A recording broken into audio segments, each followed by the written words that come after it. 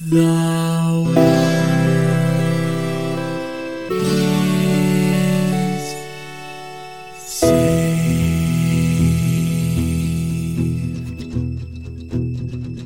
The living room's dark, save for light being cast from the big TV screen and the imminent sunrise that's teasing the one starry sky with whispers of morning. Hey, George. Hey, Lions. How's it going? It's been a great season. No, actually, it's been terrible. The weather out here has been crap. I would give anything to have a magical rod to change it.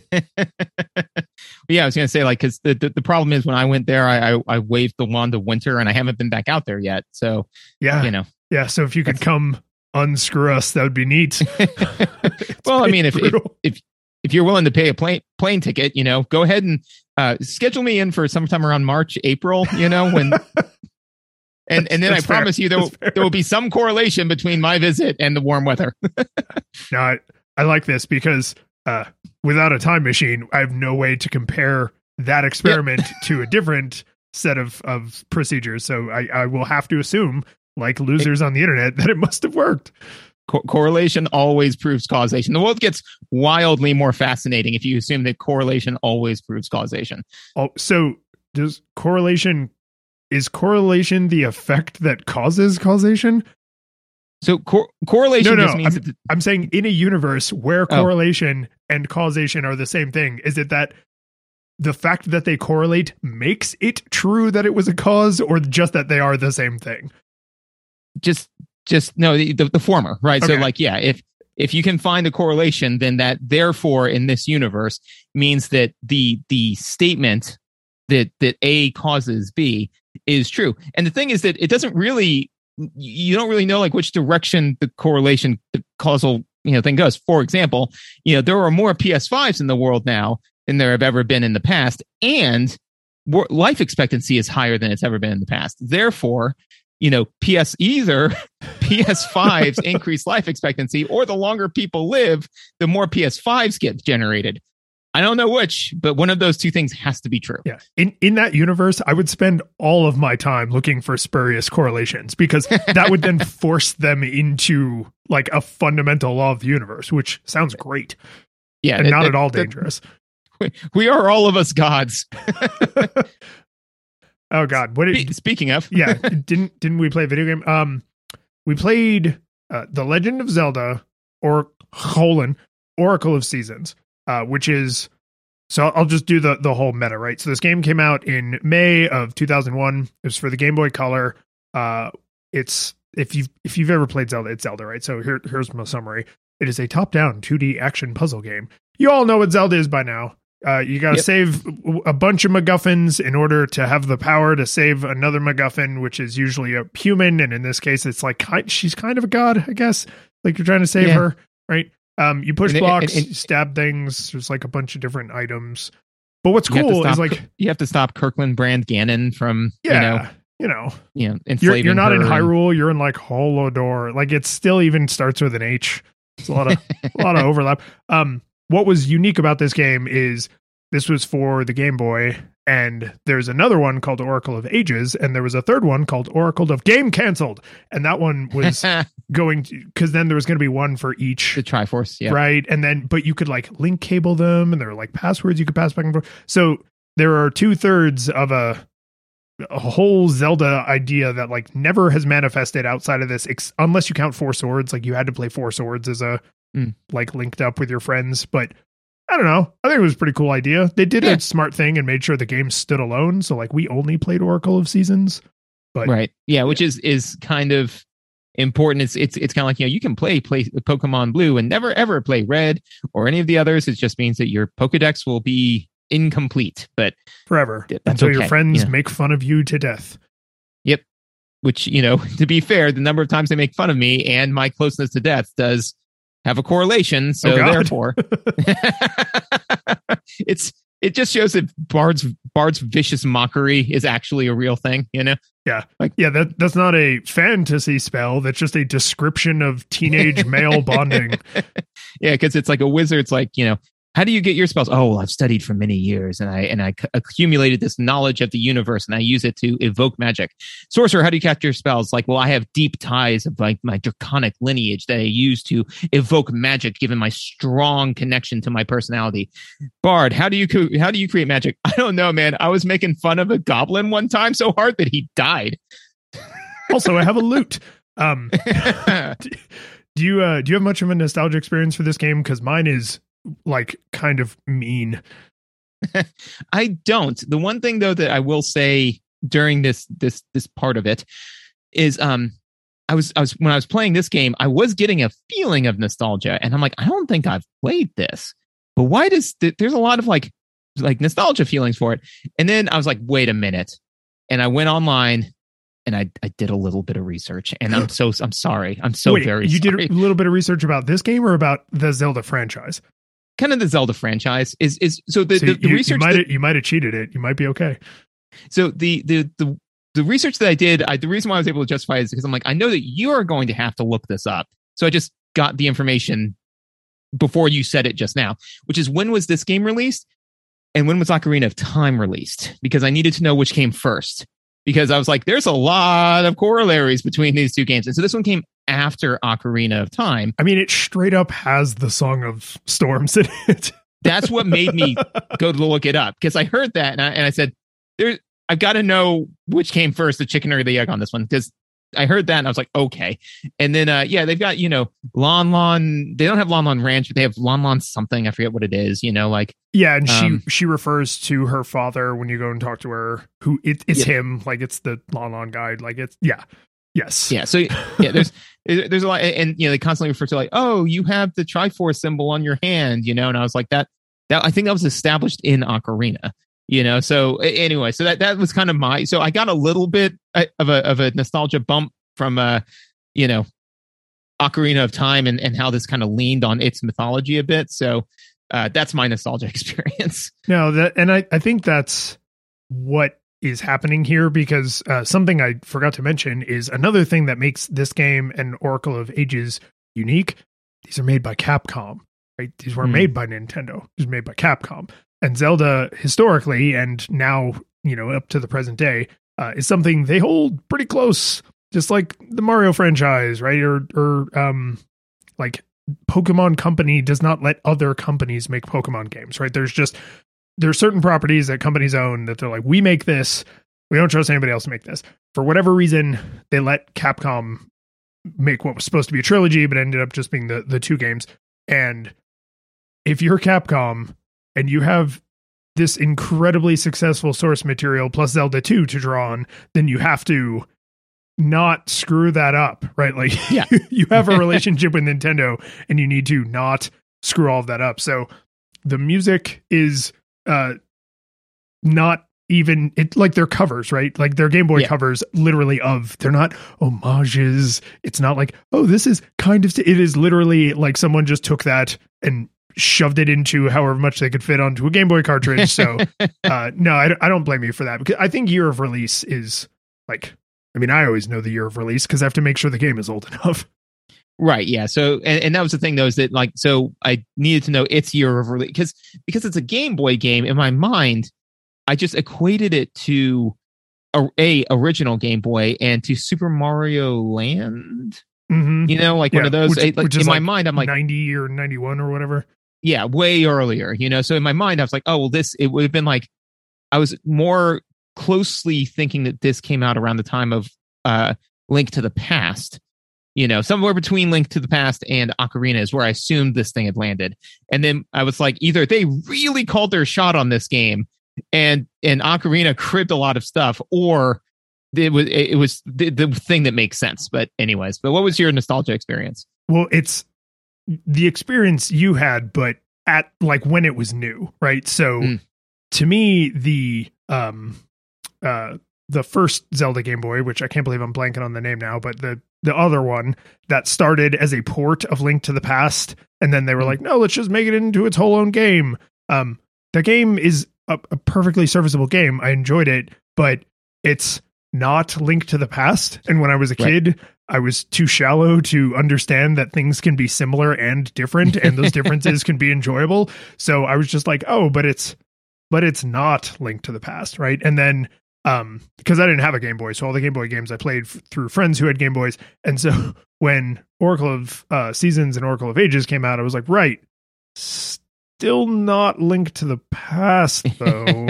Still like a little wimpy baby game shoved onto a Game Boy. So I had that kind of like, but it's not my Zelda thing.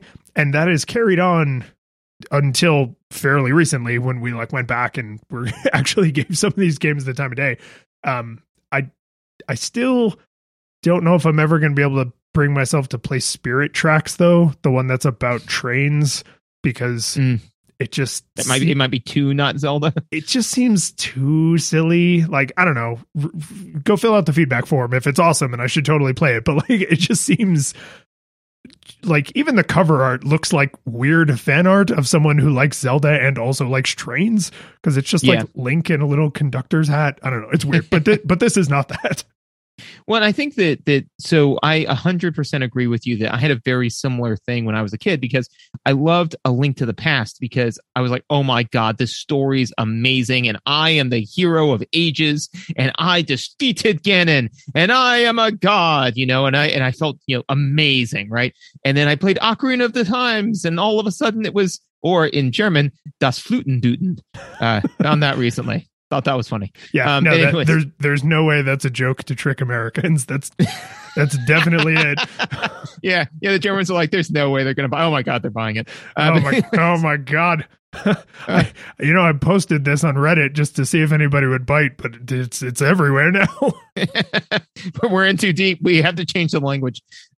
So all this is true. But no, and then, Ocarina of Time, where I'm like, I am the hero of time. I have saved Zelda, my love, and, defeated Ganon and all this sort of stuff. And it's like, hey, man, you want to go fishing? I'm like, no, I don't want to play Zelda fishing. No, I don't want to play Oracle of Seasons. Like, seasons? You want me to go collect acorns? Am I going to collect acorns? I was smashing gods 2 minutes ago. I don't care.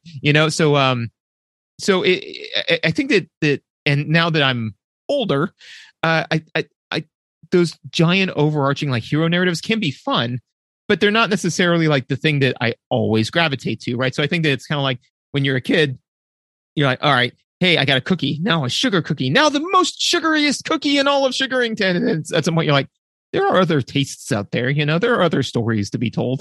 So I think that now was the time for me to play this. Otherwise I would have just been all put out before now and been like, well, what I'm not doing? I'm not saving the world. I don't even care about this, man. That's why I couldn't play Majora's Mask. I was like, who cares? We will probably at some point have to circle back to Majora's Mask. And there's Oracle of Ages and there's Wind Waker and there's Minish Cap. And I think in 2 years comes around. Like there's just so much Zelda, so many Zelda games. I mean, Zelda in this Zelda. How long until we can play the most recent one? What was it? Breath of the Wild. Yeah, when can we play Breath of the Wild? In like 14 years. We'll get there. No, I mean, I believe we can do it. Yeah. That'll be our last episode when that one comes of age. Then we will be. God, oh my God. Okay, we need to chill, and so we can actually talk about the game properly. If you like what we're doing, you can make sure you subscribe to the show. You can follow me on some socials, but the best way to get in touch with us is feedback form on the website. We also have a Discord. Pretty chill. You can find links for all that crap on the website. But feedback form is best for, hey, your opinions are wrong. Also, hey, you should play this game, because we love to do audience requests as much as we possibly can. Quick aside to my shilling. We got a review on Apple Podcasts, which is another way you can support us, because then people know that you think the show is good and you should listen to it. And I love it because they specifically call us out over something that I think is completely legitimate. It's a glowing review. It's like a paragraph and a half long. It's just, I love their chemistry, and they really try to be insightful while still like having fun. The way they reviewed Super Metroid was not great. I'm really not convinced they understood what makes that game good. And I was just like, damn, I love this. Like, because this is someone who is willing to say, I really enjoy what you're doing. Also, I really don't love this one thing you did. And it's like, we've made hundreds of episodes at this point, and that was fairly early on. So like, I'll take that all day. Like if you really disagree with something, not just like you crapped on my game that I like, but like if you don't think our reasoning held up, like, yes, please give us that follow-up. I want to hear that feedback. You know what we should do actually is maybe one game a year. We should, or one of these a year, we should first put it out there and say, what is the game that you think we completely screwed up our review on? And then go back and replay it and see if our review held up. Yeah.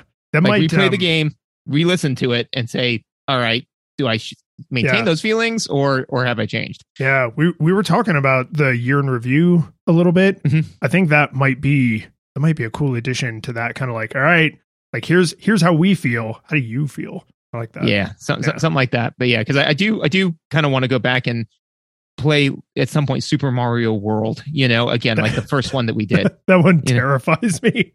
I have not managed to re-listen to that episode. I'm scared. Oh, unfortunately, I went back and re-listened to our Sonic 2 episode, and I was like, "Oh my god, we've gotten better at doing this. Thank God, because that's almost unlistenable." Yeah.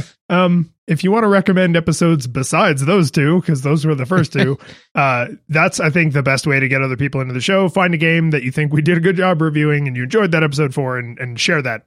That's even more helpful than the Apple's podcasts. If you want to really go above and beyond, you can give us money on Patreon. Everybody who supports at every level gets the after show, which is just more show. Only available to Patreon subscribers of all levels. But if you support at a high enough level, you can get shouted out. So first, we have to thank our 8-bit classics. Jacob. A beautiful spring season. Yarno. A sweltering summer season. Jason. A august autumn season, because I'm not saying fall. John. A wonderful wintry wonderland season. And Kevin. A mushy flying bear. And our 16-bit hero, Michael. A rock hard rod of seasons. Salty. Or saucy. No, well, I don't know. You might be salty about it, but that was saucy, yeah. Yeah. It was saucy. We'll see if we're going to be salty. But yeah. All right. Should we talk about the game properly?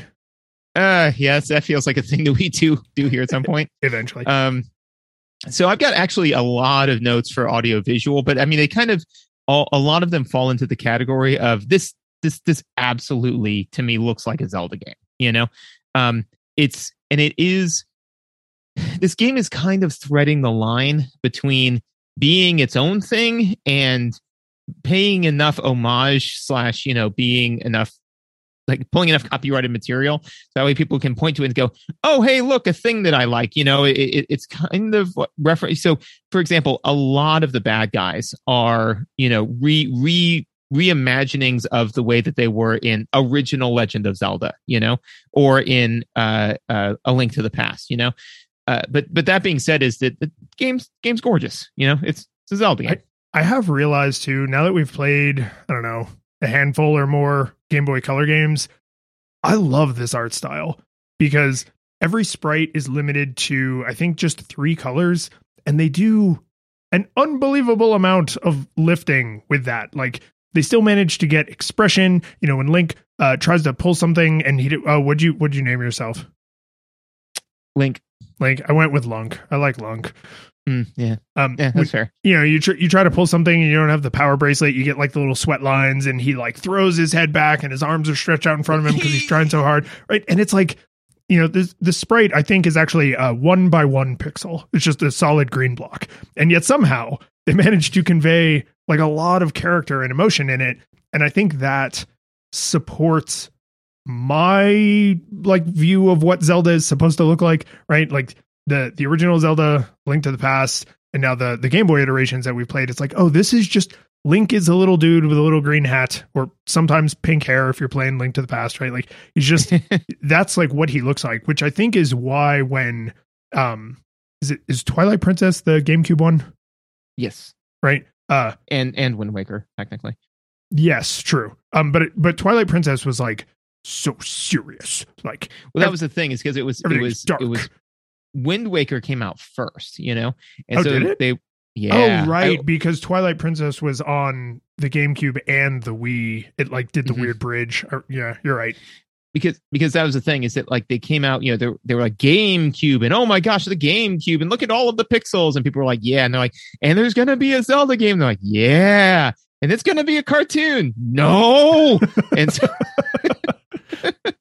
And so people got really upset about that. And I'll be honest, at the time, myself included, because I wanted to see the epic, super serious Ocarina of Time. And so then they did that. And even I was like, I don't know, guys, this feels a little dark, Right. Because so I grew up reading in Nintendo Power, the Zelda comic, which I still contend is phenomenal. And everyone should read it. The Super Mario Brothers comic is also phenomenal. But he never looks masculine or manly or even like an adult. Like he always kind of looks cute in anime and everything.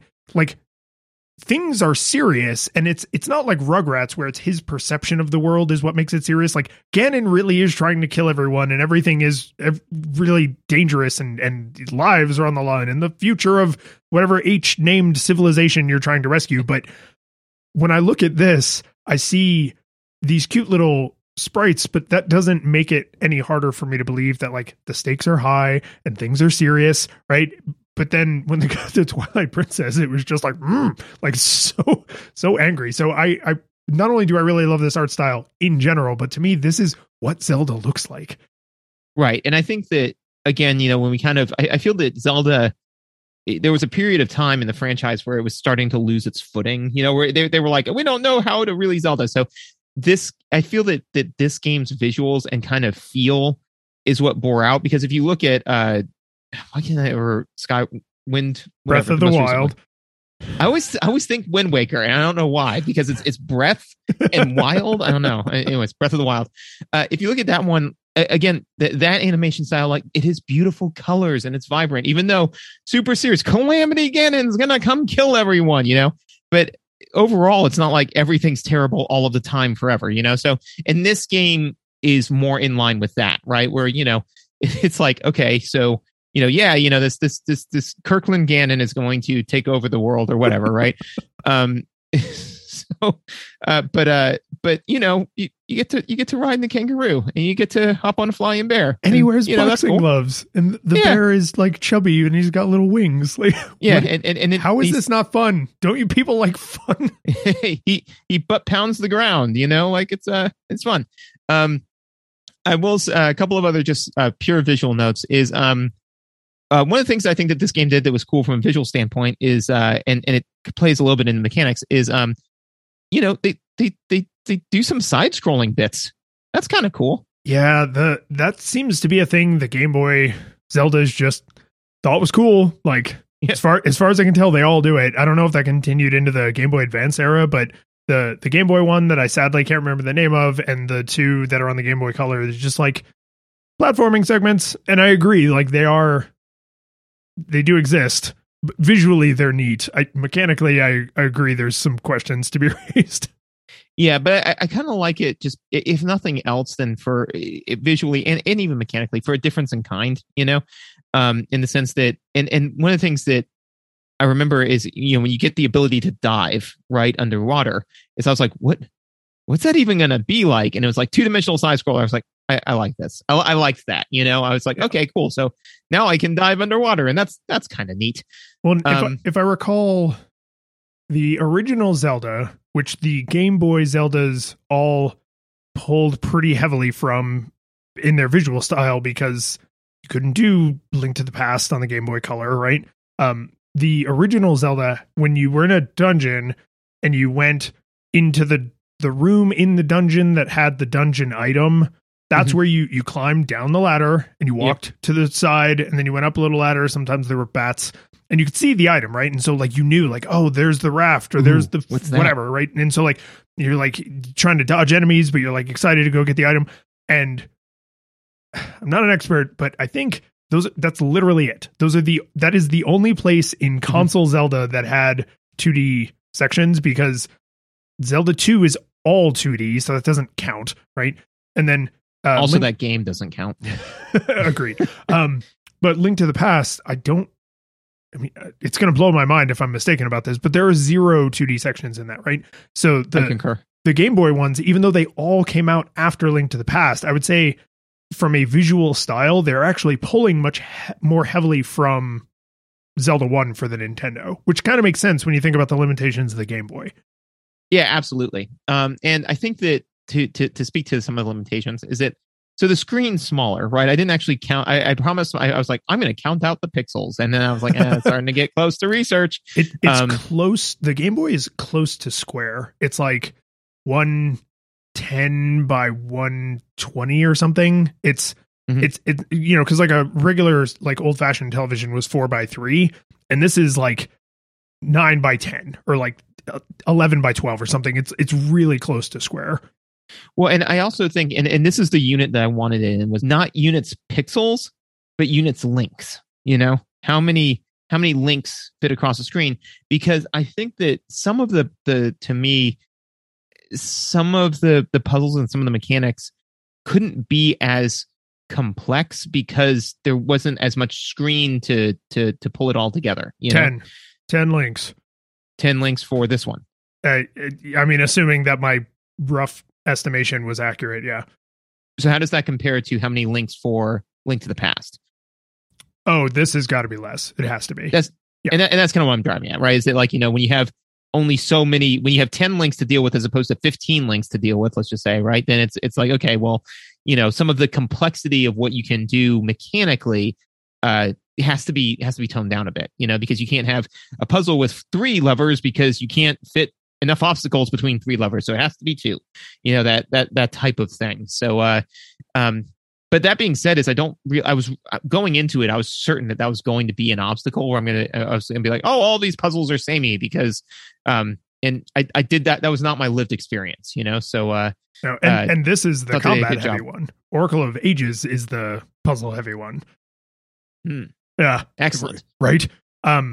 I want to make sure while we're still talking about audio visuals, I gotta shout out the little cutscenes things. Like, there's only a few of them right at the beginning, and there's some like toward the end. But I love them. They're adorable, right? Yep. They reassert like Link is kind of a goofy kid. He's not this angry, furrowed browed adult. So I just, right at the beginning of the game, you get dumped into him like riding on the horse like toward the camera, and I was like, oh right, because this came out after Ocarina of Time. Yeah, they had to do that. And then when you start a new file, you meet up with like Din and the other randos who are like celebrating with her in the woods, and she's like, dance with me, Lunk. And then it actually cuts to a full screen. It's a still it's not an animation, it's like a still picture, but it kind of pans. Like it's wider than the screen is, so it like pans across the frame, and it's her like dancing and like looking like she's having the time of her life, and you like obviously struggling because you are not a dancer, and it's just, oh, these like 300 pixels in vibrant Game Boy Color colors, like this tells me so much about him and her and kind of like what the tone, like how they want me to feel about the way the world is right now, because I'm pretty sure it's not going to be that way for long, right? So you just have these little tiny like visual flourishes that can't stand in for fully 3D rendered camera zooming in on Ganon's face and then camera zooming in on Link's face, and he's all like, ah, right?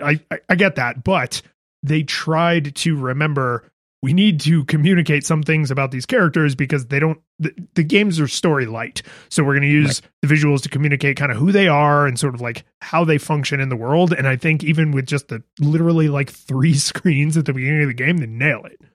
Oh yeah, no, absolutely. And again, like you said, that does a lot of heavy lifting that they then don't have to rehash or reinvigorate. It's like, oh, hey, Link is not only obviously going to be the hero, but he's like unassuming. He's not, all tatted up and got his gat, and he's not Samuel L. Jackson. He is Link is not in fact a mushroom cloud laying Mother Fairy.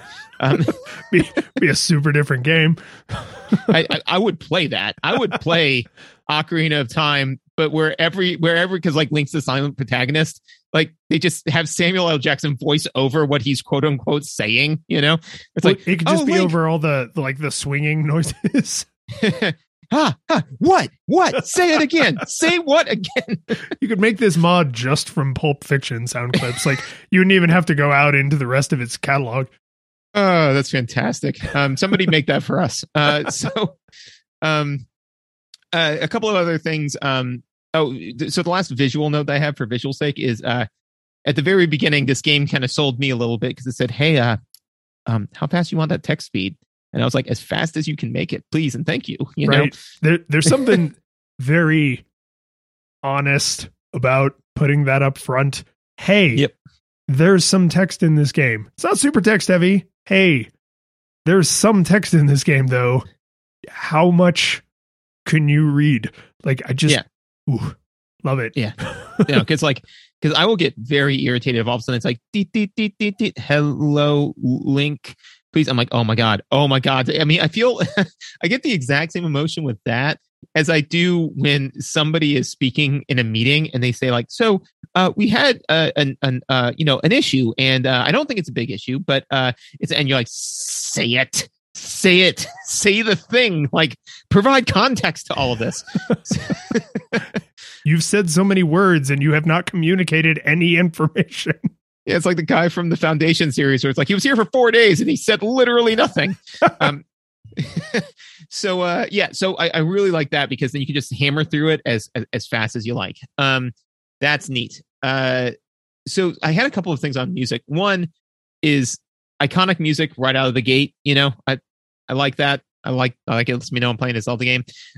Also, the sound. So one of the things that I noticed for sound effects that I thought was kind of cool is that when you walk through water, it gives you like the clopping through water noise, which I really appreciated because when I was initially looking at it, I said like, I literally said, what is that? I couldn't quite make out the fact that like that was supposed to be thin water, you know? Oh yeah. There's the shallow and then the deep. Right. So the first time I saw shallow water, I was like, what? I'm not sure what that is. And the minute I started walking through it and heard the sound effect, I said, that is water. Okay, I'm with you now, you know? So I think that they did a good job with mixing the sound effects with the visuals. So where they had like weak visuals, they made sure that they had strong sound effects to reinforce the fact of like, hey, this is what this is.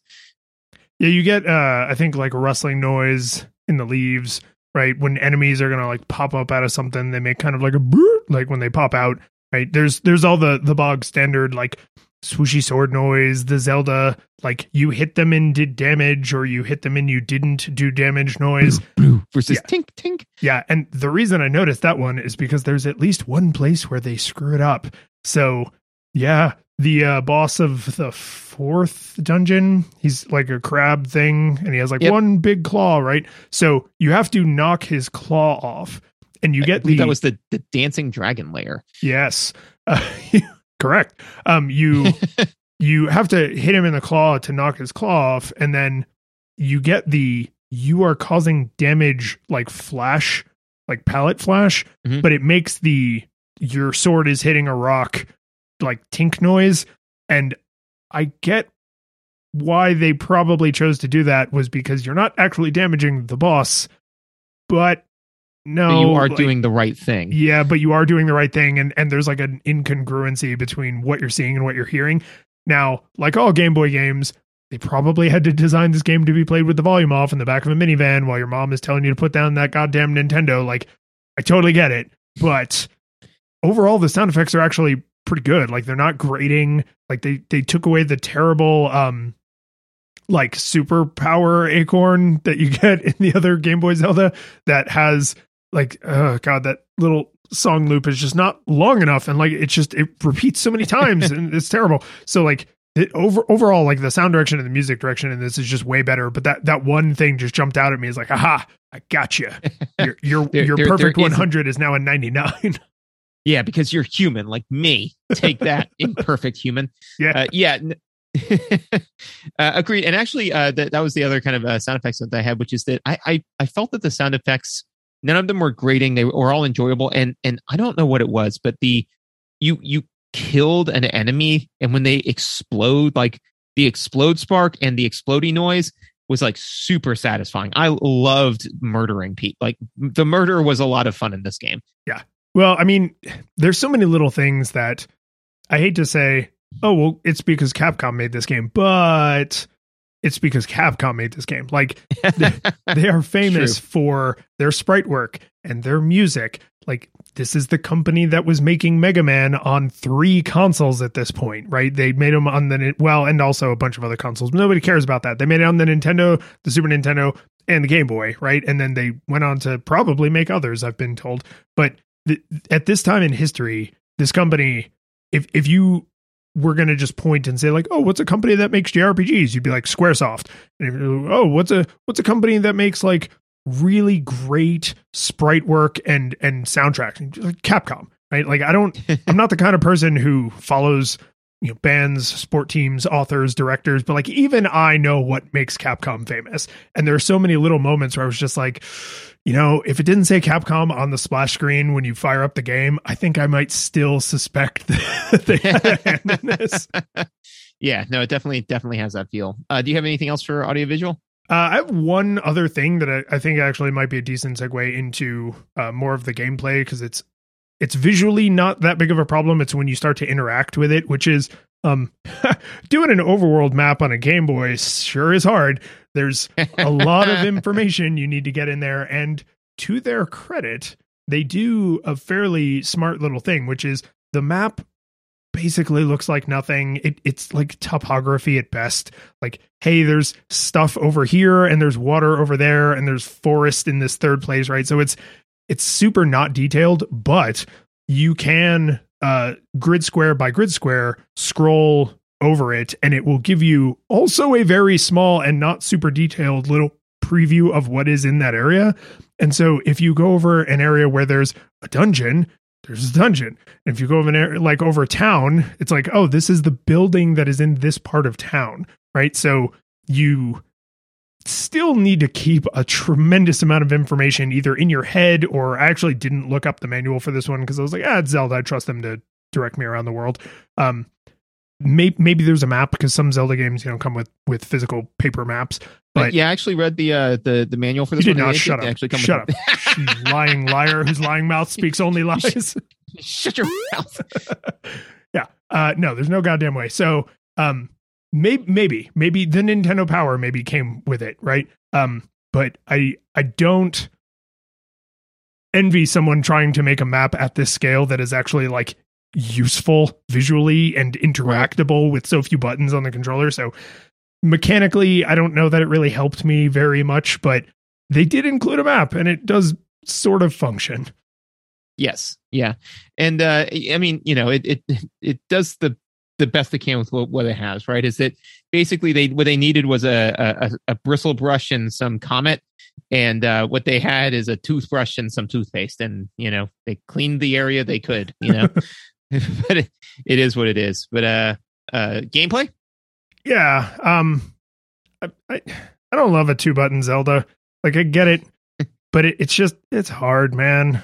So hard. Yeah. Like, you gotta swap things so much. You don't have those other face buttons. You don't have shoulder buttons. Like, they give you so many tools, and I got over it going in and out of the start menu, but for that first like hour or two that I was playing, I was just like, oh my God, you have to pause the game constantly. Yeah, it's like the water temple from Ocarina, but all the time, because it's like, okay. It's exactly that. And considering this came after Ocarina. Well, because they were like, hey man, people are willing to tolerate this in Ocarina. I guess that people are willing to I guess this is fun gameplay. I mean, there's no way around it, which is why I feel like it's forgivable. And to be fair, I mean, it's lightning fast, right? It is way faster than the Iron Boots in Ocarina. Yeah. So but God, shoulder buttons, being able to just like cycle through your items. Oh my God, it'd be so good. Yeah. Well, and I think that one of the other choices that they made that I think was helpful is that you have 2 buttons and both of them can be swapped out for different items, so you can make it so your sword isn't one of them, so if you're going into an area where you're like, I'm switching between using these 2 items constantly, right? And you're like, all right, well then I'm just not going to have my sword equipped during this, so I think they could have done a little bit more to build the game around that, in the sense that I do feel that there were areas where, I was primarily using 2 different items, and then, but they would also put bad guys in there. So now I've got I have to use my sword, right? Whereas if they said like, hey, we're going to make this puzzle, and so none of the puzzles will require for you to use more than 2 items. And if it does require if it requires one item, then we can put bad guys in there. If it requires 2 items, then this room does not have bad guys in it, you know? Or So it's an something like item that. that has like a time-based effect. Damage. Right. Well, Yeah. so like the speed seed, whichever Mhm. seed, the seed of speed, I don't know, whatever. Yeah. That when you use that, it stays in effect. So Mhm. technically you could use one, open the menu, put your sword and shield back on, and now the seeds are no longer equipped, but the effect is still in place. I don't honestly think you ever are like incentivized to do that, but they could kind of cheat in a third item where it's like, oh, you have to use this item, then while that effect is happening, use these other 2 items. Yep, agreed. So basically for me, for gameplay, I've got kind of 2 categories of notes, which is like mechanics, and then a whole bunch of them that I got kind of lobbed in as story. Okay. And so for the story ones, they're all kind of like faffy throwaway stuff, but I think they're kind of fun. So I just wanted to run through them real fast, which is one is that so you're collecting essences of nature, right? And I get that, it's a fun game, but this is one of the reasons why I'm glad I played it now versus like 20 years ago, because Link's Awakening. That is the other one for the Game Boy that we played. Super sorry. Please go on. Because you collect instruments in that one. And for some reason, that was the thing, because you have to play the song that wakes up the space whale. So I'm super sorry. Please carry on. Fair enough. But this one, you're collecting essences of nature, right? And again, you know, like in the original ones, you were collecting, you know, shards or whatever, imprisoned princesses or sages, right? And, you know, stuff like that, right? And this one, essences of nature, and that just doesn't feel as epic, you know? But again, I'm fine with that now. But as a kid, I would have been like, oh, so what? I'm collecting like, you know, like autumn leaves, like who gives a crap, you know? That. So the other one is that it feels, this to me, I think the analogy is like, I had historically played Dragon Ball Z, you know, like the TV show, and this is a movie, you know, it has that kind of feel to it. Yeah. Right. Where it's like, it's when you watch, you know, Dragon Ball Z, Lord Slug's Return Revenge or whatever, right? Yeah, you're like, yeah, this is kind of Dragon Ball Z. It's not it's a whole season crammed into 75 minutes. It's a whole season crammed into 75 minutes where they kind of ignore some of the rules, but also expect for you to like have watched the main show, you know, like, so that when I was playing through, I'm like, I felt this feeling before. What is this? This is a DBZ movie. Then the only other 2 story things I had is one, I am convinced that I'm not sure that we are the hero in this one, because we are definitely running around extorting old men through like. Some of them extort you back. But yeah, like when you know, I ran up to the first old man, and I think they always say, you know, make sure this stays a secret, and then they give you money, you know? Yeah. I'm like that's extortion, right? Yeah. Well, one of them, I think his line is, thank you for paying to fix my door. And then he takes money from you. Yeah, that's very very mafia. I don't think I ran into that one, or I don't remember it, but I think the ratio is like there's slightly more beneficial ones to harmful ones, but and I don't think the harmful ones take away as much as the beneficial ones give you, but it's kind of, I think it's a little tongue in cheek at this point. The fact that Skyward Sword, I think, has the Rupor, the like dark gray. Oh, yeah. No, stupid. Yeah, well, yeah. I mean, that's something, because I can't think of a. Well, no, I take that back. I was gonna say I can't think of a thing that you own that would have negative value, but that's definitionally hazardous waste. So they're hazardous waste. Yeah, it's not fun. I want to, before I forget, because I think I had this in my notes and then I might have taken it out when I was consolidating, but Zelda games on the whole, I would say, as let's say 2D Zelda games, they are very story light, and they're like, here's an outline, and now you kind of project onto that, right? Is Link literally a mute, or is it just that like they don't give him a voice so that you're his voice, right? And like right. The more sophisticated the games get, the more they have to have other characters talking and have lots of NPCs in the towns who like do things and talk about their lives and stuff. And like the games get just bigger, and that's not good or bad, but 2D Zelda has a very consistent lightweight. Like there's a little bit of talking at the top. There's a little bit of talking like near the beginning when you're kind of like getting oriented, and then a little bit at the end. And that's kind of it, right? It's not super story heavy in terms of like exposition, and yet it does feel very story heavy in terms of like what you are accomplishing and why it matters. And one of the places that a little bit of dialogue, I think, went a super long way in this is you said, oh, you're collecting essences of nature. Like that doesn't feel as epic. And I agree with you. Like there's something way simpler about saving maidens trapped in crystals, right? Unsheathing the Master Sword and stabbing Ganon in his dumb face. Like that's into the heart of evil.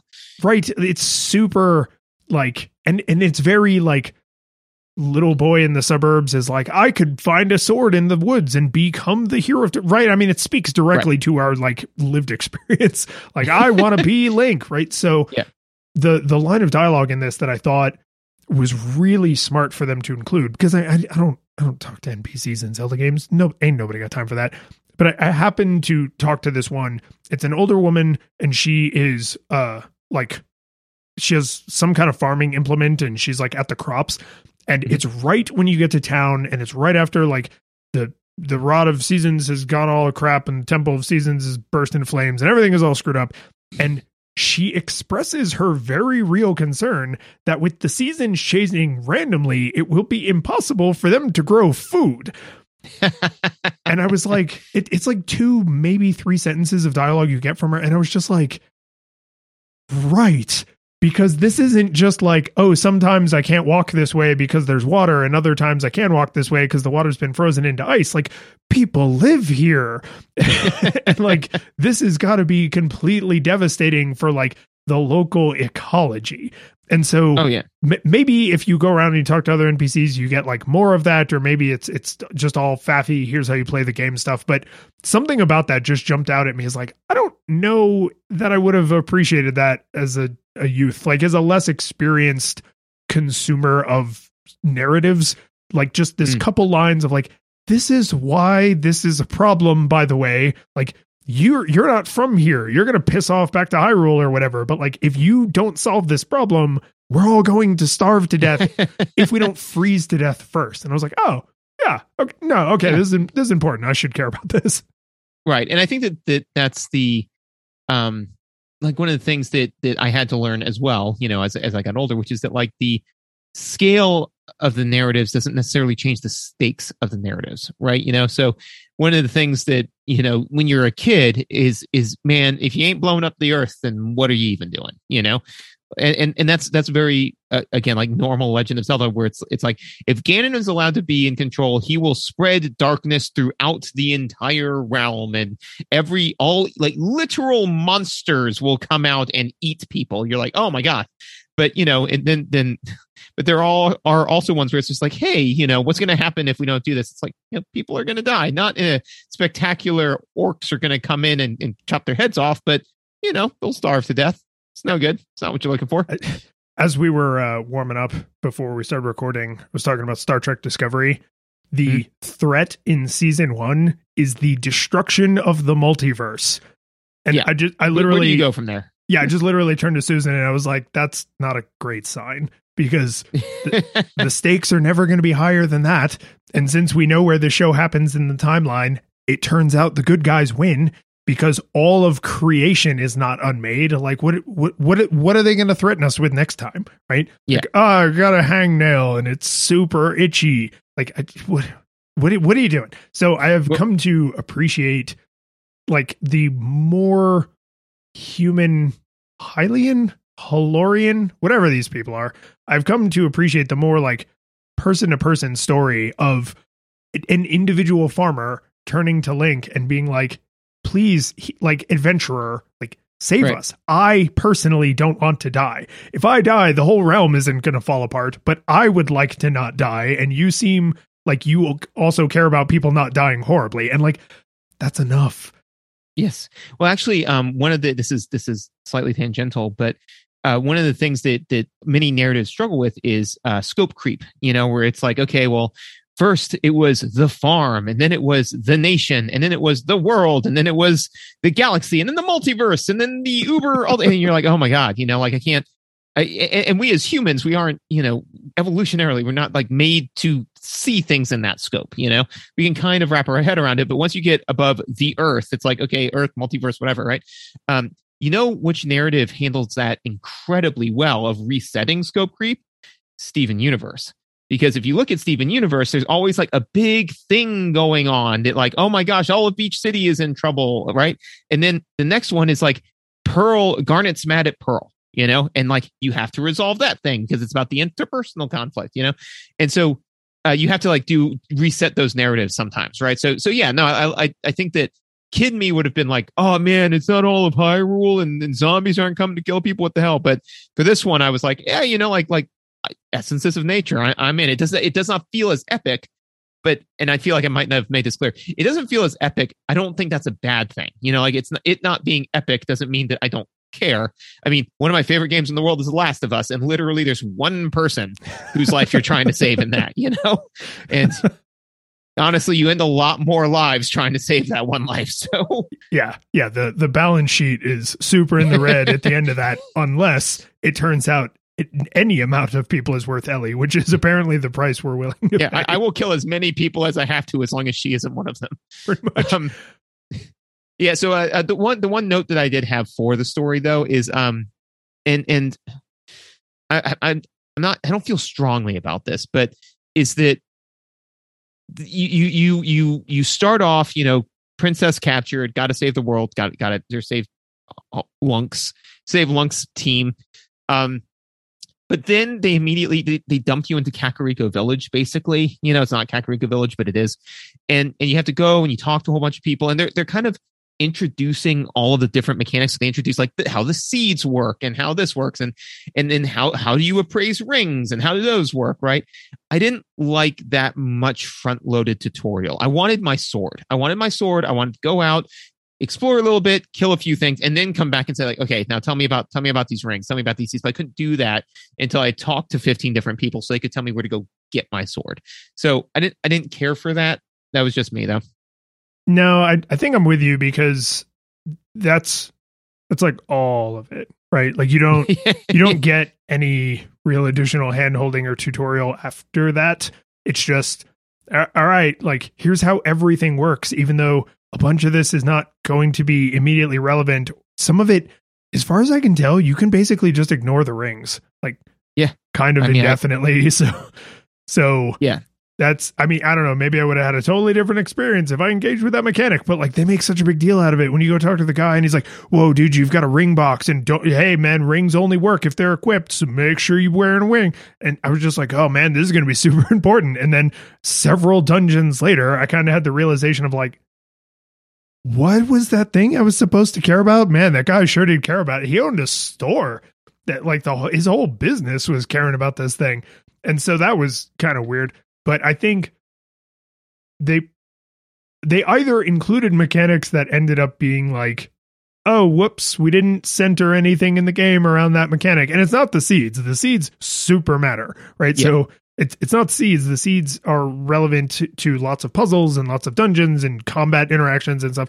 The rings, not so much. So maybe, don't force that on me at the same time you're forcing on me like how to get and use your sword, because if you put those two things side by side, basic design principles tell you that proximity is like causation, right? Like because these things are proximal, they must be comparably important. If you have like a safe deposit box at the bank and you have like, oh, my will is in here, and all of my like the keys to the safe are in here, and all of the information about how to collect my life insurance. Also, this weird figurine I found one time when I was out hiking, and it's like, oh, is that like magic? Like, why is that in? Why is that in with all the other like obviously important stuff? And it's like, oh, because I kind of like it. And it's just like, okay, right? It's you can't do that, and especially because the game has the optional come in here and talk to, I think they're birds, right? The colorful birds. It's like the tutorial house, Yeah. So they provide you with that. That's where the rings should be. Like all the ring information should be either in tutorial house, or the ring guy's house should be like way off the beaten path, and you like maybe stumble upon it. It's like, oh wow, there's this crazy like extra mechanic. But Yeah, I'm with you that it's like it's too much and it's not all equally relevant. Right. And I think that, again, like even if it was, hey, and this is just for me, my sword's my security blanket, it lets me know that I can handle problems, so saying, what you're about to experience is so important that we're not even going to give you a sword. I'm like, okay, you've got my attention. And then, so it's just like, but you be very judicious with what, what it is. It's I was over at a friend's house recently and their, son was swinging, like 6-year-old, 7-year-old, something like that, was swinging around some foam nunchucks. Right. And then and I just like turned around and he was like swinging them like near me. I just put my hand out and then he wound back and I said, just think real hard before you do what you're about to do next. And he kind of slowly put it down and walked away. Yeah, I was like, but I say all that to say that, when somebody says, hey man, we're going to do some tutorial. Hey, tutorial for games, you need to know how to play the game. I got it. It's like, and we're going to do it before you get your sword. Okay. Think long and hard about what you put in that area because my tolerance for listening is going to drop precipitously because I want that sword, Well, and it's asking someone who has any amount of games literacy. Maybe if this was your first video game, you wouldn't feel this so acutely. But if you have any games literacy, it's like, oh, hey, we're going out. We all got to get in the car. And it's like, wait, before you do anything else, like when someone starts a sentence like that, you're on super high alert, right? Yeah. Before you take another step, do you remember to turn the lights off upstairs? It's like, Jesus, like, why did you put me on such high alert for that? And that's like in a Zelda, right? Or in pretty much any kind of action-y adventure, like I don't even have my primary tool yet. and you just told me where to go get my primary tool. And now you're asking me to hang on. It's like, you have me, like, I'm holding my breath. What must be so important? And I know I don't want to speak for everybody in the audience, but it probably sounds like we're going like really over the top on this, but it does feel, it's not just out of place for this game type. It's out of place for this game. Never again did I experience a moment in the game where they were like, wait, just hang on a second. The rest, once you get the sword, they're like, all right, go save the world, ass, like get out of here. Right. And so it's so weird to just have this like sphincter clenching moment right at the beginning of the game before you can even defend yourself. And I think that's probably the thing is that all they did was they said, hey, we just need them to focus up, it would be the equivalent of, to use your analogy, right? You're getting ready to leave and all of a sudden you're like, oh, wait, I need to make sure that we turn off the lights because, I want to make sure the electric bill's low. Hey, Lions. Did you turn off the lights? It's like, because in my mind, I'm like, oh, this is just a thing I've got to check on my list, right? But I'm deaf to like how it's making you feel, So yeah, but that being said, one of the other things I did want to touch on that kind of links back to visuals a little bit and the number of lunks on the screen. Link's sword reach is enormous in this game, man. It's a tile. Yeah. Yeah. Well, I mean, it's great. It's but again, like when you look at it as far as like in ratio of, the screen, right? Is I felt like that when I became aware of a bad guy, I could swing my Goron longsword across, like it felt like, what it was is I didn't feel like Link. I felt like Cloud, Yeah. So I will say, I don't think there's anything to be done about it. I just think that it's interesting how just changing the number of links on the screen and that your sword is one link, that does change the feel sometimes of like, oh man, I'm packing. The counterbalance to that is, like most Zelda games, you are slow. You're so slow, right? Because in 3D Zelda, that's when they had to add like the little hop jump and the little tuck roll, right? And so you have these things that let you move in bursts. And most of the time, you don't need overland speed, right? You're not running a marathon. It's because you're in a sword fight or you're fighting a demon or something, and you just don't want to get your head bitten off. So you need to like dodge roll out of the way. But 2D Zeldas, at least all the ones I've played, they don't got no dodge roll. So can I stab the thing? Like, can I reach it to put my sword through its squishy bits? Like, that was never a problem. But will it then also collide into me because it doesn't have like a knockback animation or whatever, the answer is often like, yes, like I can stab it and it'll stab me back. And because this game does what every 2D Zelda that I've played does, like you can get hit fast. You do not have much of a window of invincibility. So God forbid you end up like overlapped with something that causes damage. Like you're in serious trouble. So I agree with you. Massive sword range. It is somewhat tempered by the fact that you can't really just stand there and swing away. Like eventually stuff will come at you from a weird angle, or it will not have a knockback and it will penetrate your incredible reach and you'll still take damage anyway. Yeah. And that's fair. One of the other things that I really enjoyed that I thought was unique to this one, or at least because where I draw most of my Zelda is from the consoles, the main storyline, not the movies, is man, I like being able to jump. That's kind of neat. Yeah, it is. It's pretty great. You were talking about like what what items do I need on this screen? If I knew I was just walking somewhere, you better believe I had that rock feather equipped, and I was just jumping. Oh yeah, just jumping. Yeah, just running around, right? And it's one of those things where I got mad at myself because literally I had the feather and I went into an area and I was like, okay, I can't go here because there's a pit. Yeah. And I explored and I was like, I don't know what to do. I don't know what to do. Oh, that's right. I can jump in this one.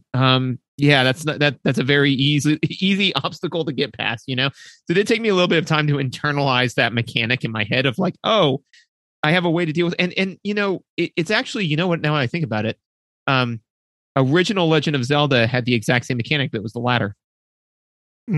Yeah. Pits become a solvable problem. Right. Yeah.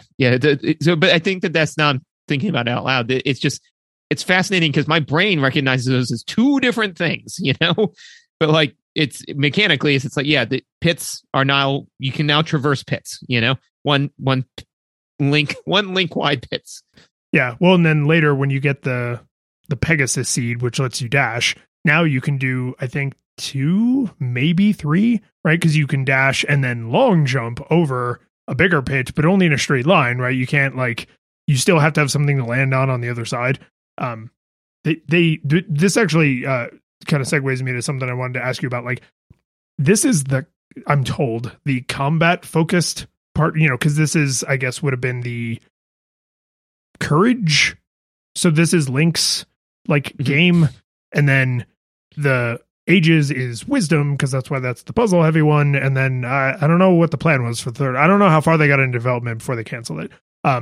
But I felt like pretty good about myself when I would say oh, wait a minute, this room is actually made up of these doors that use these keys, right? And I can get from here to there, either literally physically move through the space, or I can solve these problems that are obstacles by using these tools in these orders. And I thought they actually did a pretty good job of taking combat tools like the slingshot has, once you get the slingshot and you can now shoot seeds with it, it's like, oh, now the seeds went from having their up close use to being able to use that same function, lighting a fire or just doing damage, hitting an object, but now I can do that at range, right? And so the puzzles, the way you conquer minor obstacles and kind of move about the space actually felt pretty sophisticated. That's one of the, I think it's interesting to measure it in terms of how much complexity could they get onto screen at once,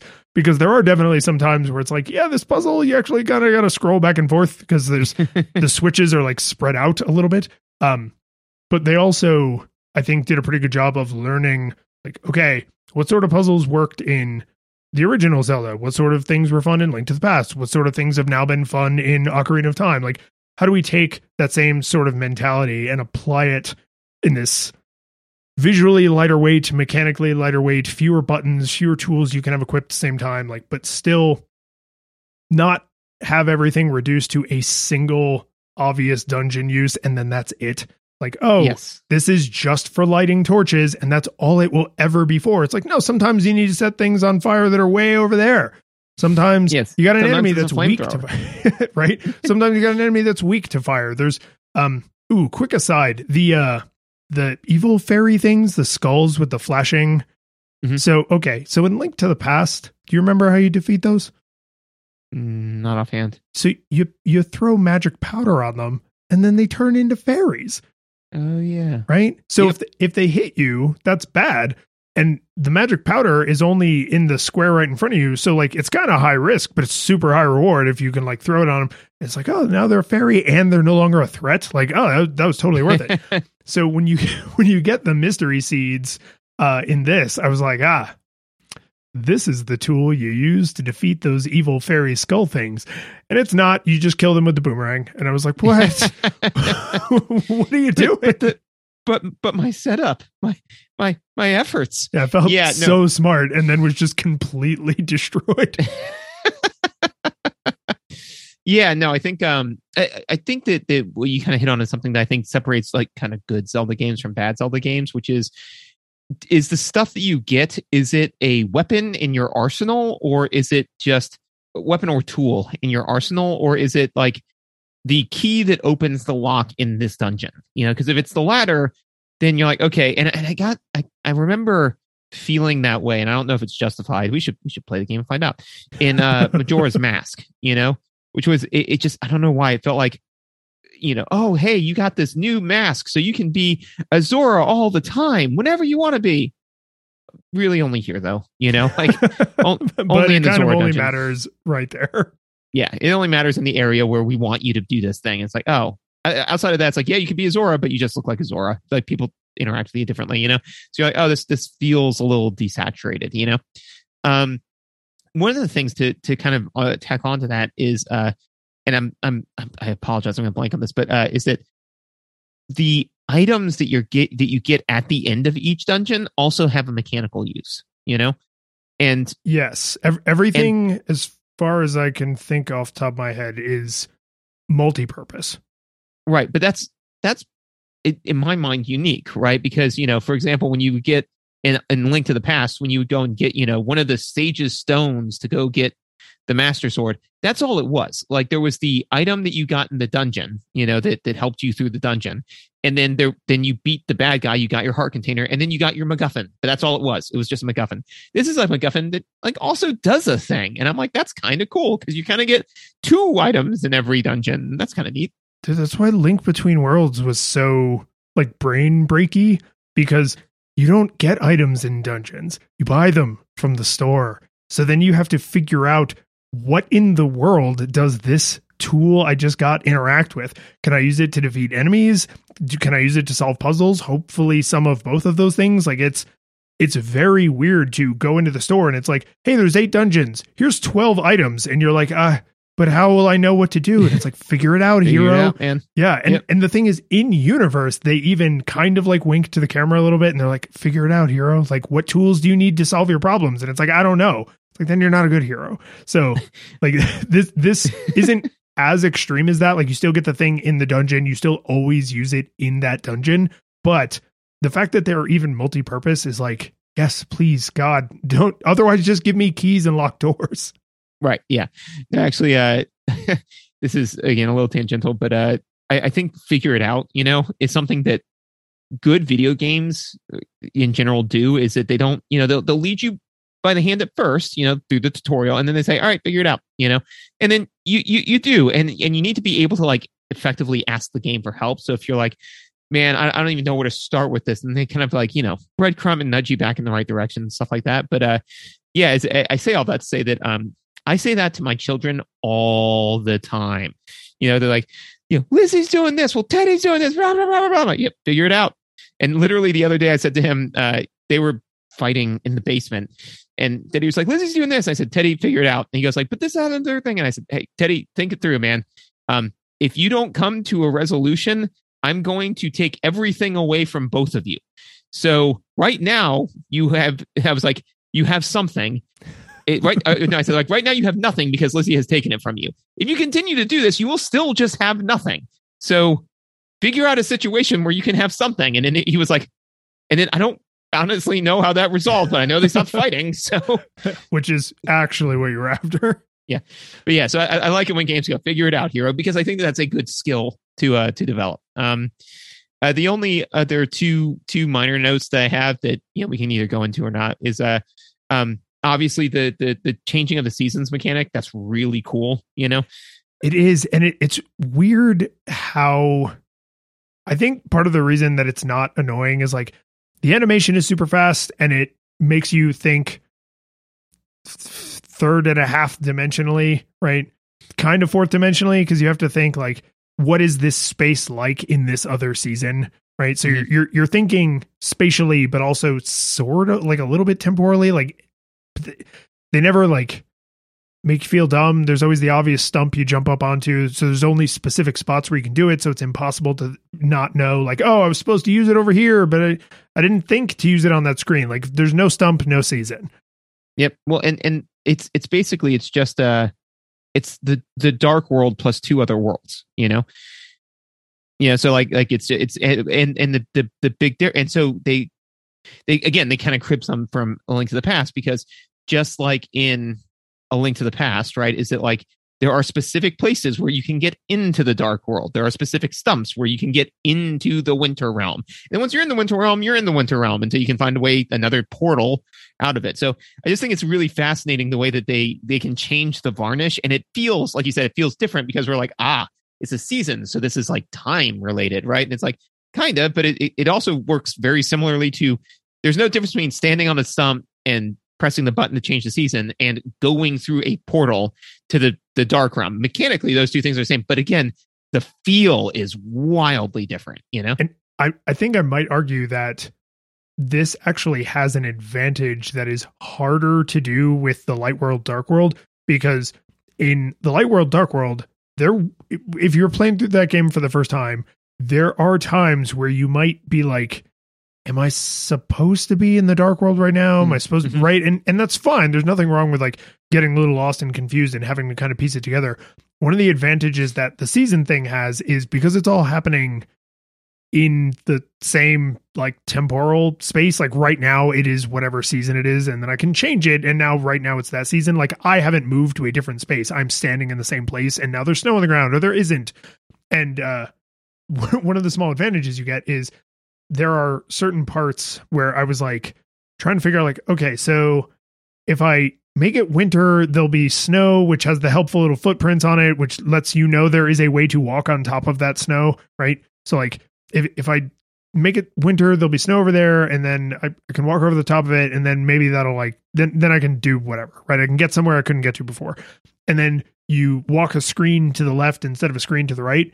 And you make it winter, and then you walk a screen to the left, and it's instantly autumn or it's instantly spring again. And it's like, so coming over here is not part of the solution, because this area has an enforced season, because I do not yet have the tools to make whatever season I need in that area to progress through that area. Right. So like, and it's, I think summer like makes the vines grow. And when it's winter, there's the snow you can climb on. And when it's autumn, it's pleasant and you wear a scarf. Like there's reasons to be in each, there's a reason for the season. Can't believe it took this long for that to come up. But I really appreciated that if you went into an area that no matter what you did on the stump, like area X is always spring or it's always autumn or whatever. It's like, because I need that area to start in autumn to then participate in the rest of the puzzle. So the Light World and Dark World did a similar thing where it's like, like the hammer, the pegs, like the pegs are only pretty much in the Dark World. And so when you first get to the Dark World, there's pegs everywhere because that's how they like steer you around, but it's, you can tell like, should I have the tool? Whereas with the season thing, it's like the game forces that on you. So there's no way to cheat it. There's no way to think you're missing something because there's nothing you can do about it. Funny side story. I was playing Link to the Past with Teddy and Lizzie, and so we were taking 10-minute turns, right? And we got to an area, and there is an area where you need to use the hammer to get a peg to go down in order to fall into a pit to get to a certain part of a cave, right? And so Lizzie just kept saying, "Dad, go into the pit," and the peg was blocking the way. I was like, "I can't get to the pit." She goes, "But Dad, I go to the pit." I'm like, "I can't get to the pit." "Dad, I go to the pit." I said, "How am I going to get there? Huh? How am I going to do it? Look at that. This peg right there." And I swing my sword at it. I'm like, "Look, what What do you want from me? What am I supposed to do?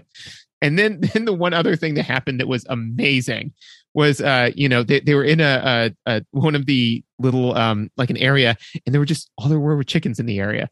And Teddy wings one of the chickens and he goes, and starts to run away. He goes, ha ha ha. And I was like, mm-hmm.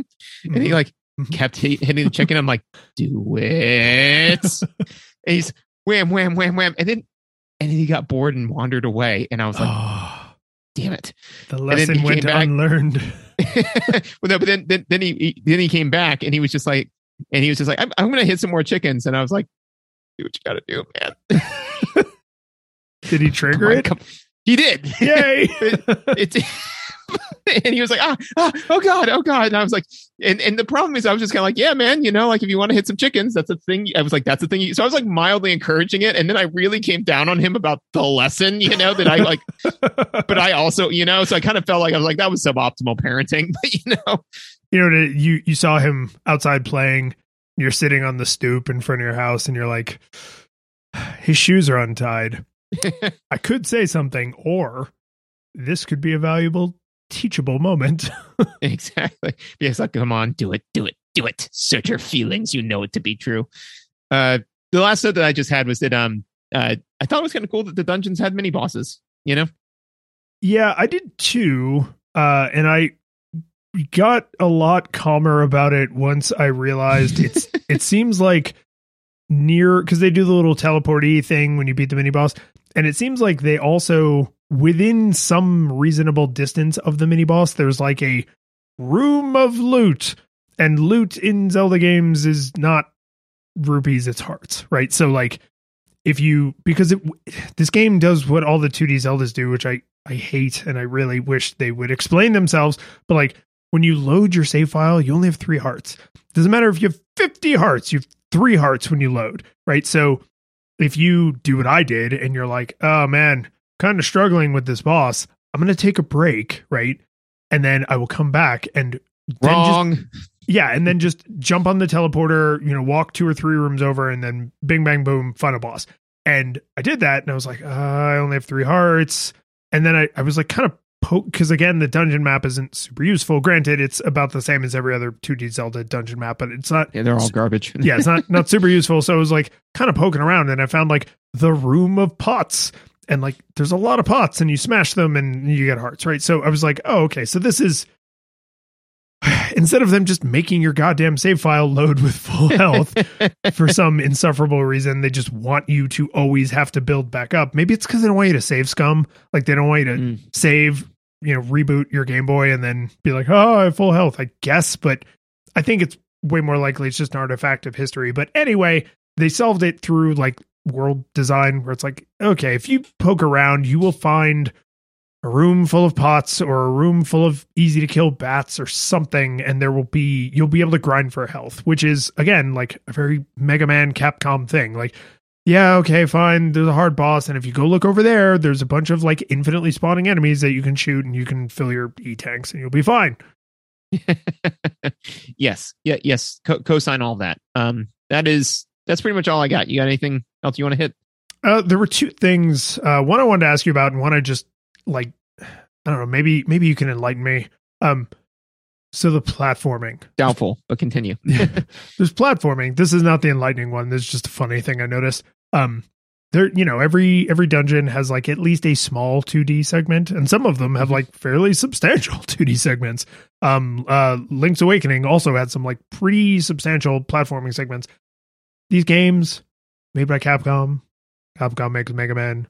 And they restrained themselves. They waited all the way until I think the 4th dungeon. But in the 4th dungeon, there's a section where you do platforming on the alternating blocks where some appear and then and dude, I could hear, they're even kind of the right shade of blue. I could hear the Iceman stage from Mega Man 1, the noise that those friggin' blocks make when they go boo, boo, boo.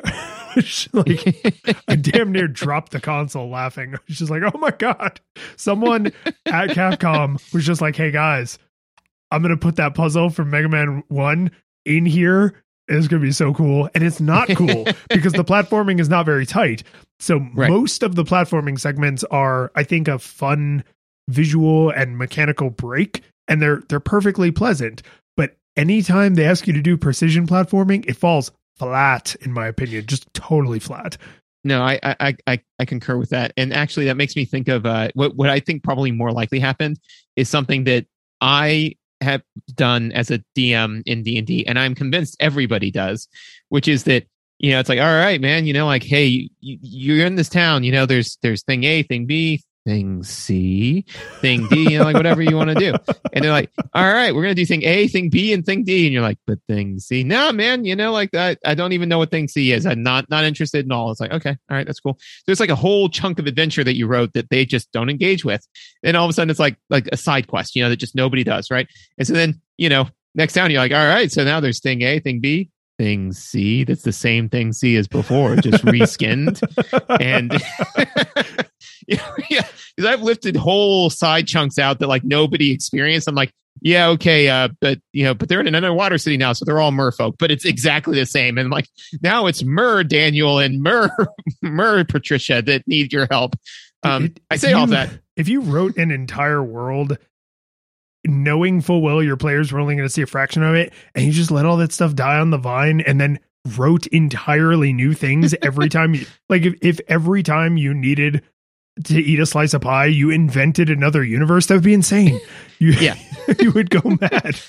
Oh, absolutely. And the nice thing is, because I've DM'd many different people, is I'll occasionally be like, okay, for example, like if I wrote something for you, I'd be like, oh man, I need a quick one-off side quest. I don't know, what's something I wrote for Lions that these people haven't experienced yet? I say all that to say that that's certainly what somebody did, is that they were, it was the 11th hour, they were a day late and $1 short, and they're like, okay, I'm just going to take this stuff we did in the Iceman stage, we're going to reskin it and we're going to toss it into Zelda. It'll be fine.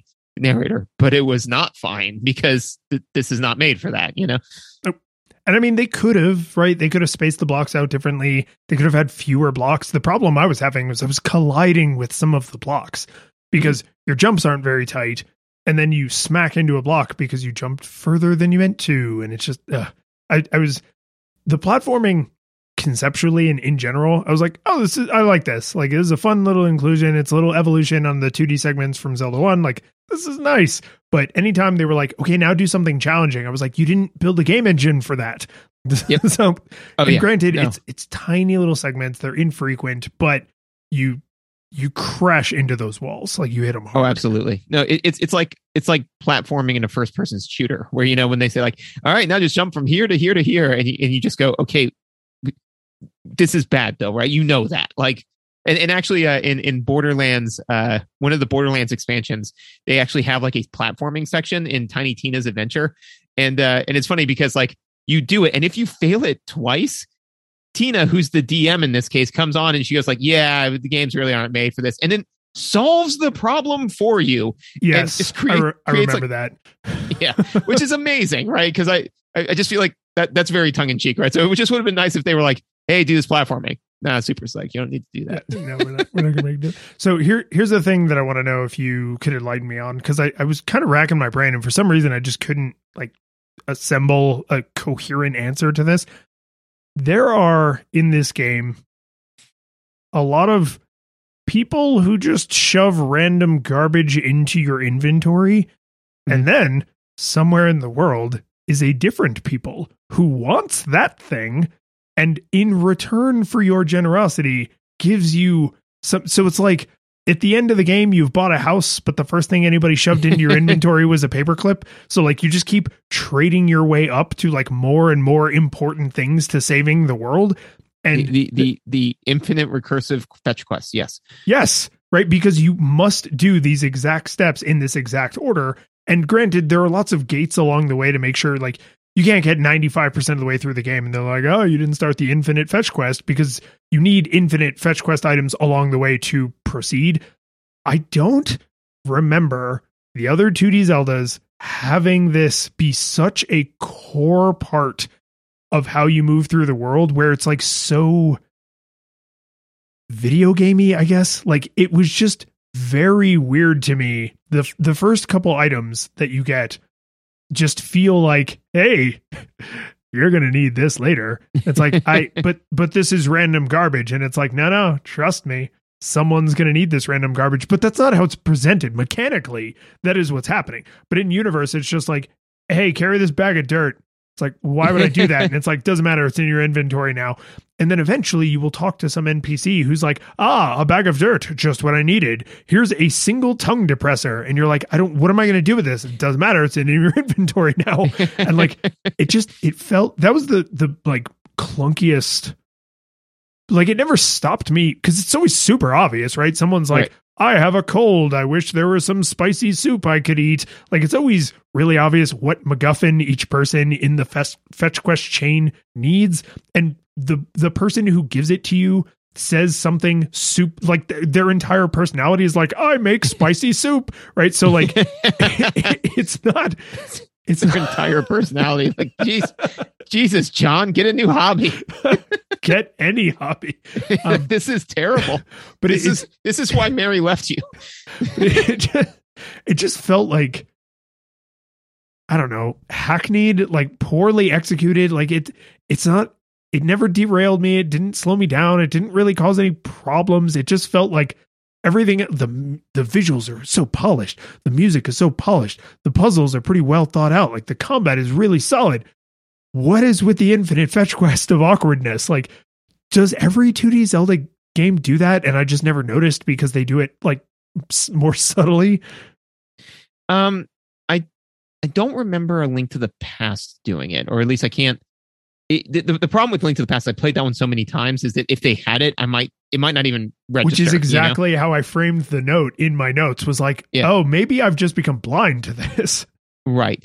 If I remember correctly, there was something similar in like the first one, the original Legend of Zelda. In order to get a couple of items, you had to like stack them, but it was more like, oh, I've gotten, the red candle, which, then I can then use to go to as a tool to go get the blue candle. Not like I'm just trading it to somebody. It's not useless garbage in my inventory. Quick other aside, one of the fun things in D&D, or at least a rule that I've always established, is that cursed items you just can't take off, So one of the things that would always happen in my adventures is somebody be like, all right, magical item. No, I put it on. Okay. Can I take it off? No. I say that to say, it's like, here's a bag of dirt. And you're just like, okay, I don't want this. Why can't I get this out of my inventory? It's like, it's a cursed bag of dirt. I put it in my inventory. Okay. Can I take it out of my inventory? No. Can I equip it and use it? No. No. It just takes up a special space over here on the second screen. Yeah. Don't worry about it. Yeah. The answer is don't think about it, Morty. I will say, though, that where I first for sure noticed it is in Ocarina of Time.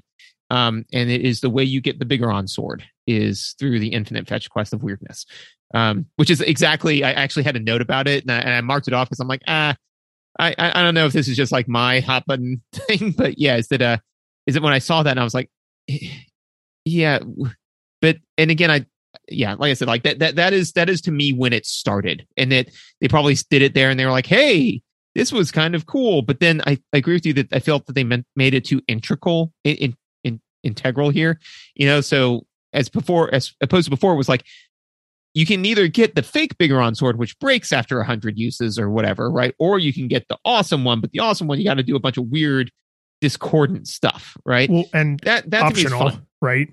Optional, right? But then it's like, no, do a bunch of weird discordant stuff that's necessary. You're like, okay, well, there's a big difference between reading a book for fun and reading a book for class. Yeah. And I think the one change I would have had them make is let me have 2 or 3 cursed bags of dirt at a time. So it's because as far as I could tell, maybe it was just weird luck, but you have a spot in your inventory for your cursed item, right? Yeah. And so you're always just trading up that paperclip trying to get to that house. And like, I get it. Like, oh, this is incentive to talk to NPCs. It's incentive to like be an active participant in the world and like understand the relationships people have to the world and to each other.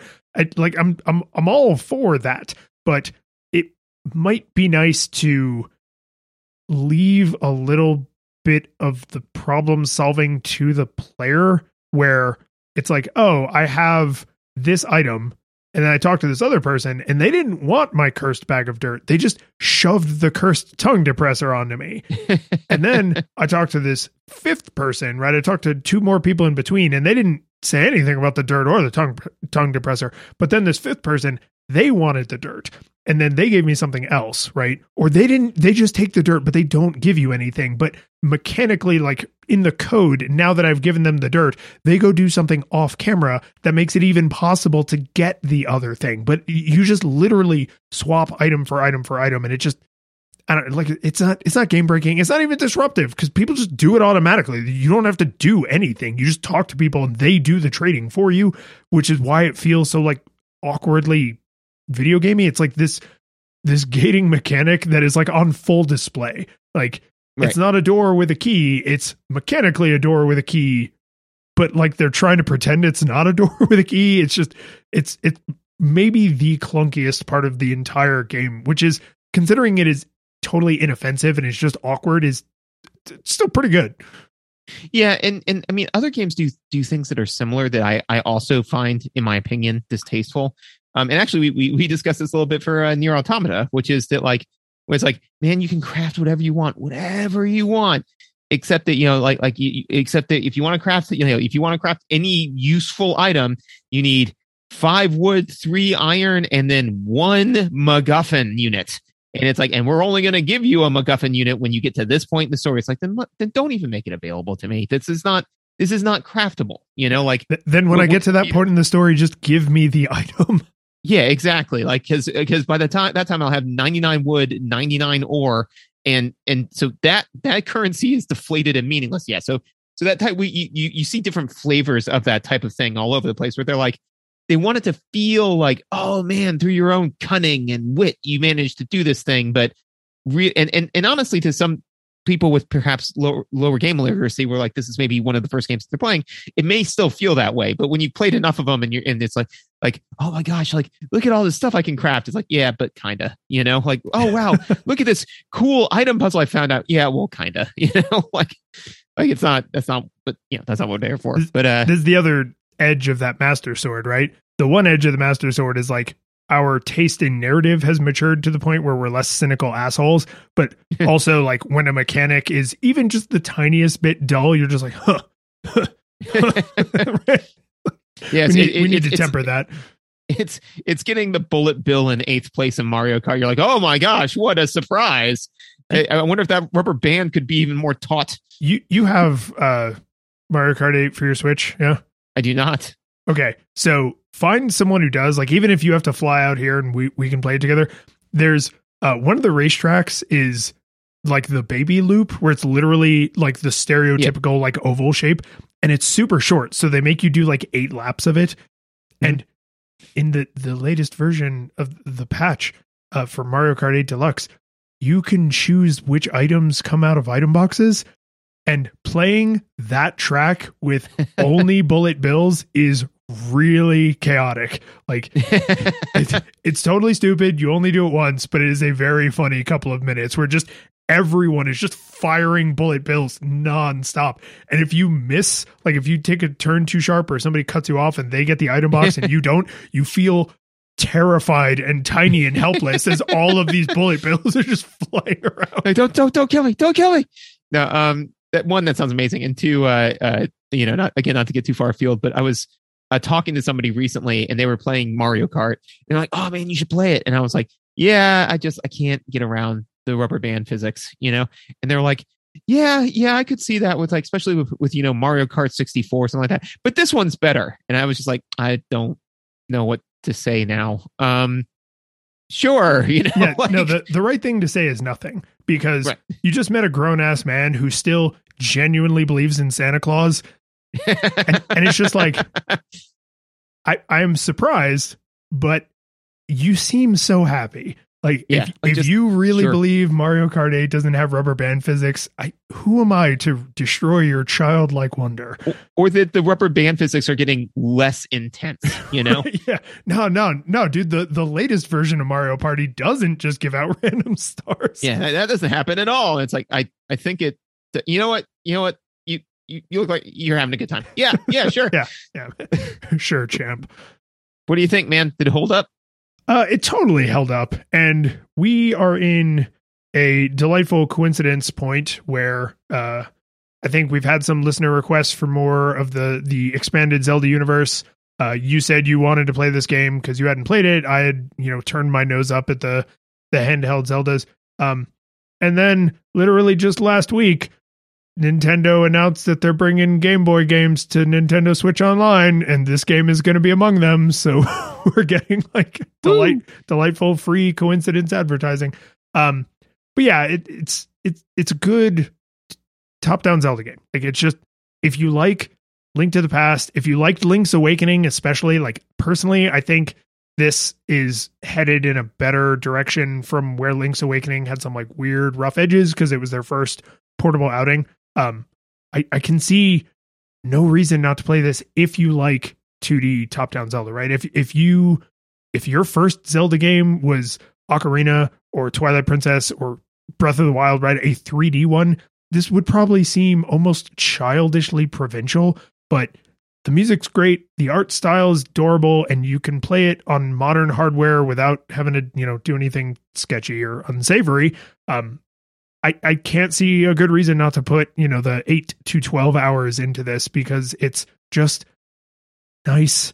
Like, it is not only is it not a grand, you have to save the multiverse from being, eaten and farted out by Ganon, but it's also like the mechanics are all approachable. The combat is all approachable. The puzzles are all approachable. Like, the whole game just feels like a nice Zelda adventure, which seems to be what they consistently have been doing with the portable ones. Like, if this trend line continues, portable Zeldas are more like, what if Link to the Past, but more, and then the 3D Zeldas, like, they continue to raise the stakes and they got more serious and they got more complicated. But the portable Zeldas are just like, I don't know, man, I just want to play Link to the Past, but I'm not at my couch with my television. So it's great. Highly, highly recommended if you enjoy the top-down Zeldas, which if you don't, that is sad for you. I don't think you said the words, man. No nostalgia goggles required. I didn't. And I kind of had a moment where I was like, oh, she's going to call me out, isn't he? And you did. And you were right to do so. So thank you for keeping me honest. No problem. So full nostalgia goggles from my seat. Burn it all down. Yeah. A terrible game. Basically chaotic evil, both broken and unfun to play. No, dude, I mean, no, the game's a blast. No nostalgia goggles required.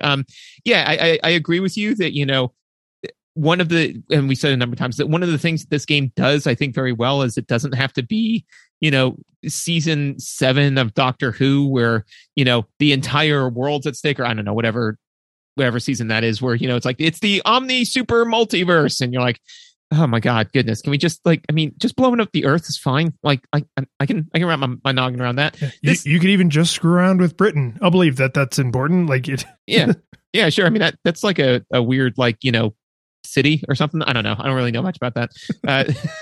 I'm from America. And our school systems are beyond reproach. Anyways, I say all of that to say that, again, the game's fun. It does a lot of interesting things. It does some things that could maybe use to be improved on, but 90% of it is genuinely fun and interesting and fascinating to kind of go through. So, out of the chain of Legend of Zelda games, this is a good Link. The curtain falls, the music plays, the credits roll, then it all fades to black. And you're left by yourself. The fanfare is gone. There's no player 2 there by your side to share victories won. But as you slowly progress down the hall to your bed, a few great events leak back into your head from the time that you spent traversing the land, battling evil, fighting the darkness, just sword in hand. Your memories creep in with the edge of a smile. You realize again what you lost for a while. You're gonna think back much less on how save the day. Then on all the experience gained. At the end of it all, gamers play what we play. Not for game over, but rather for what we make. Wait.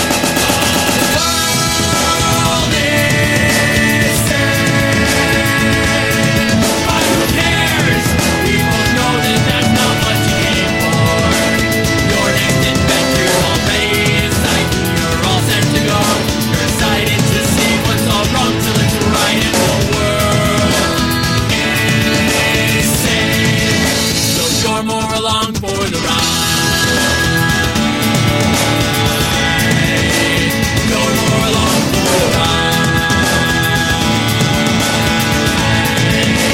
You're more along for the ride. You're more along for the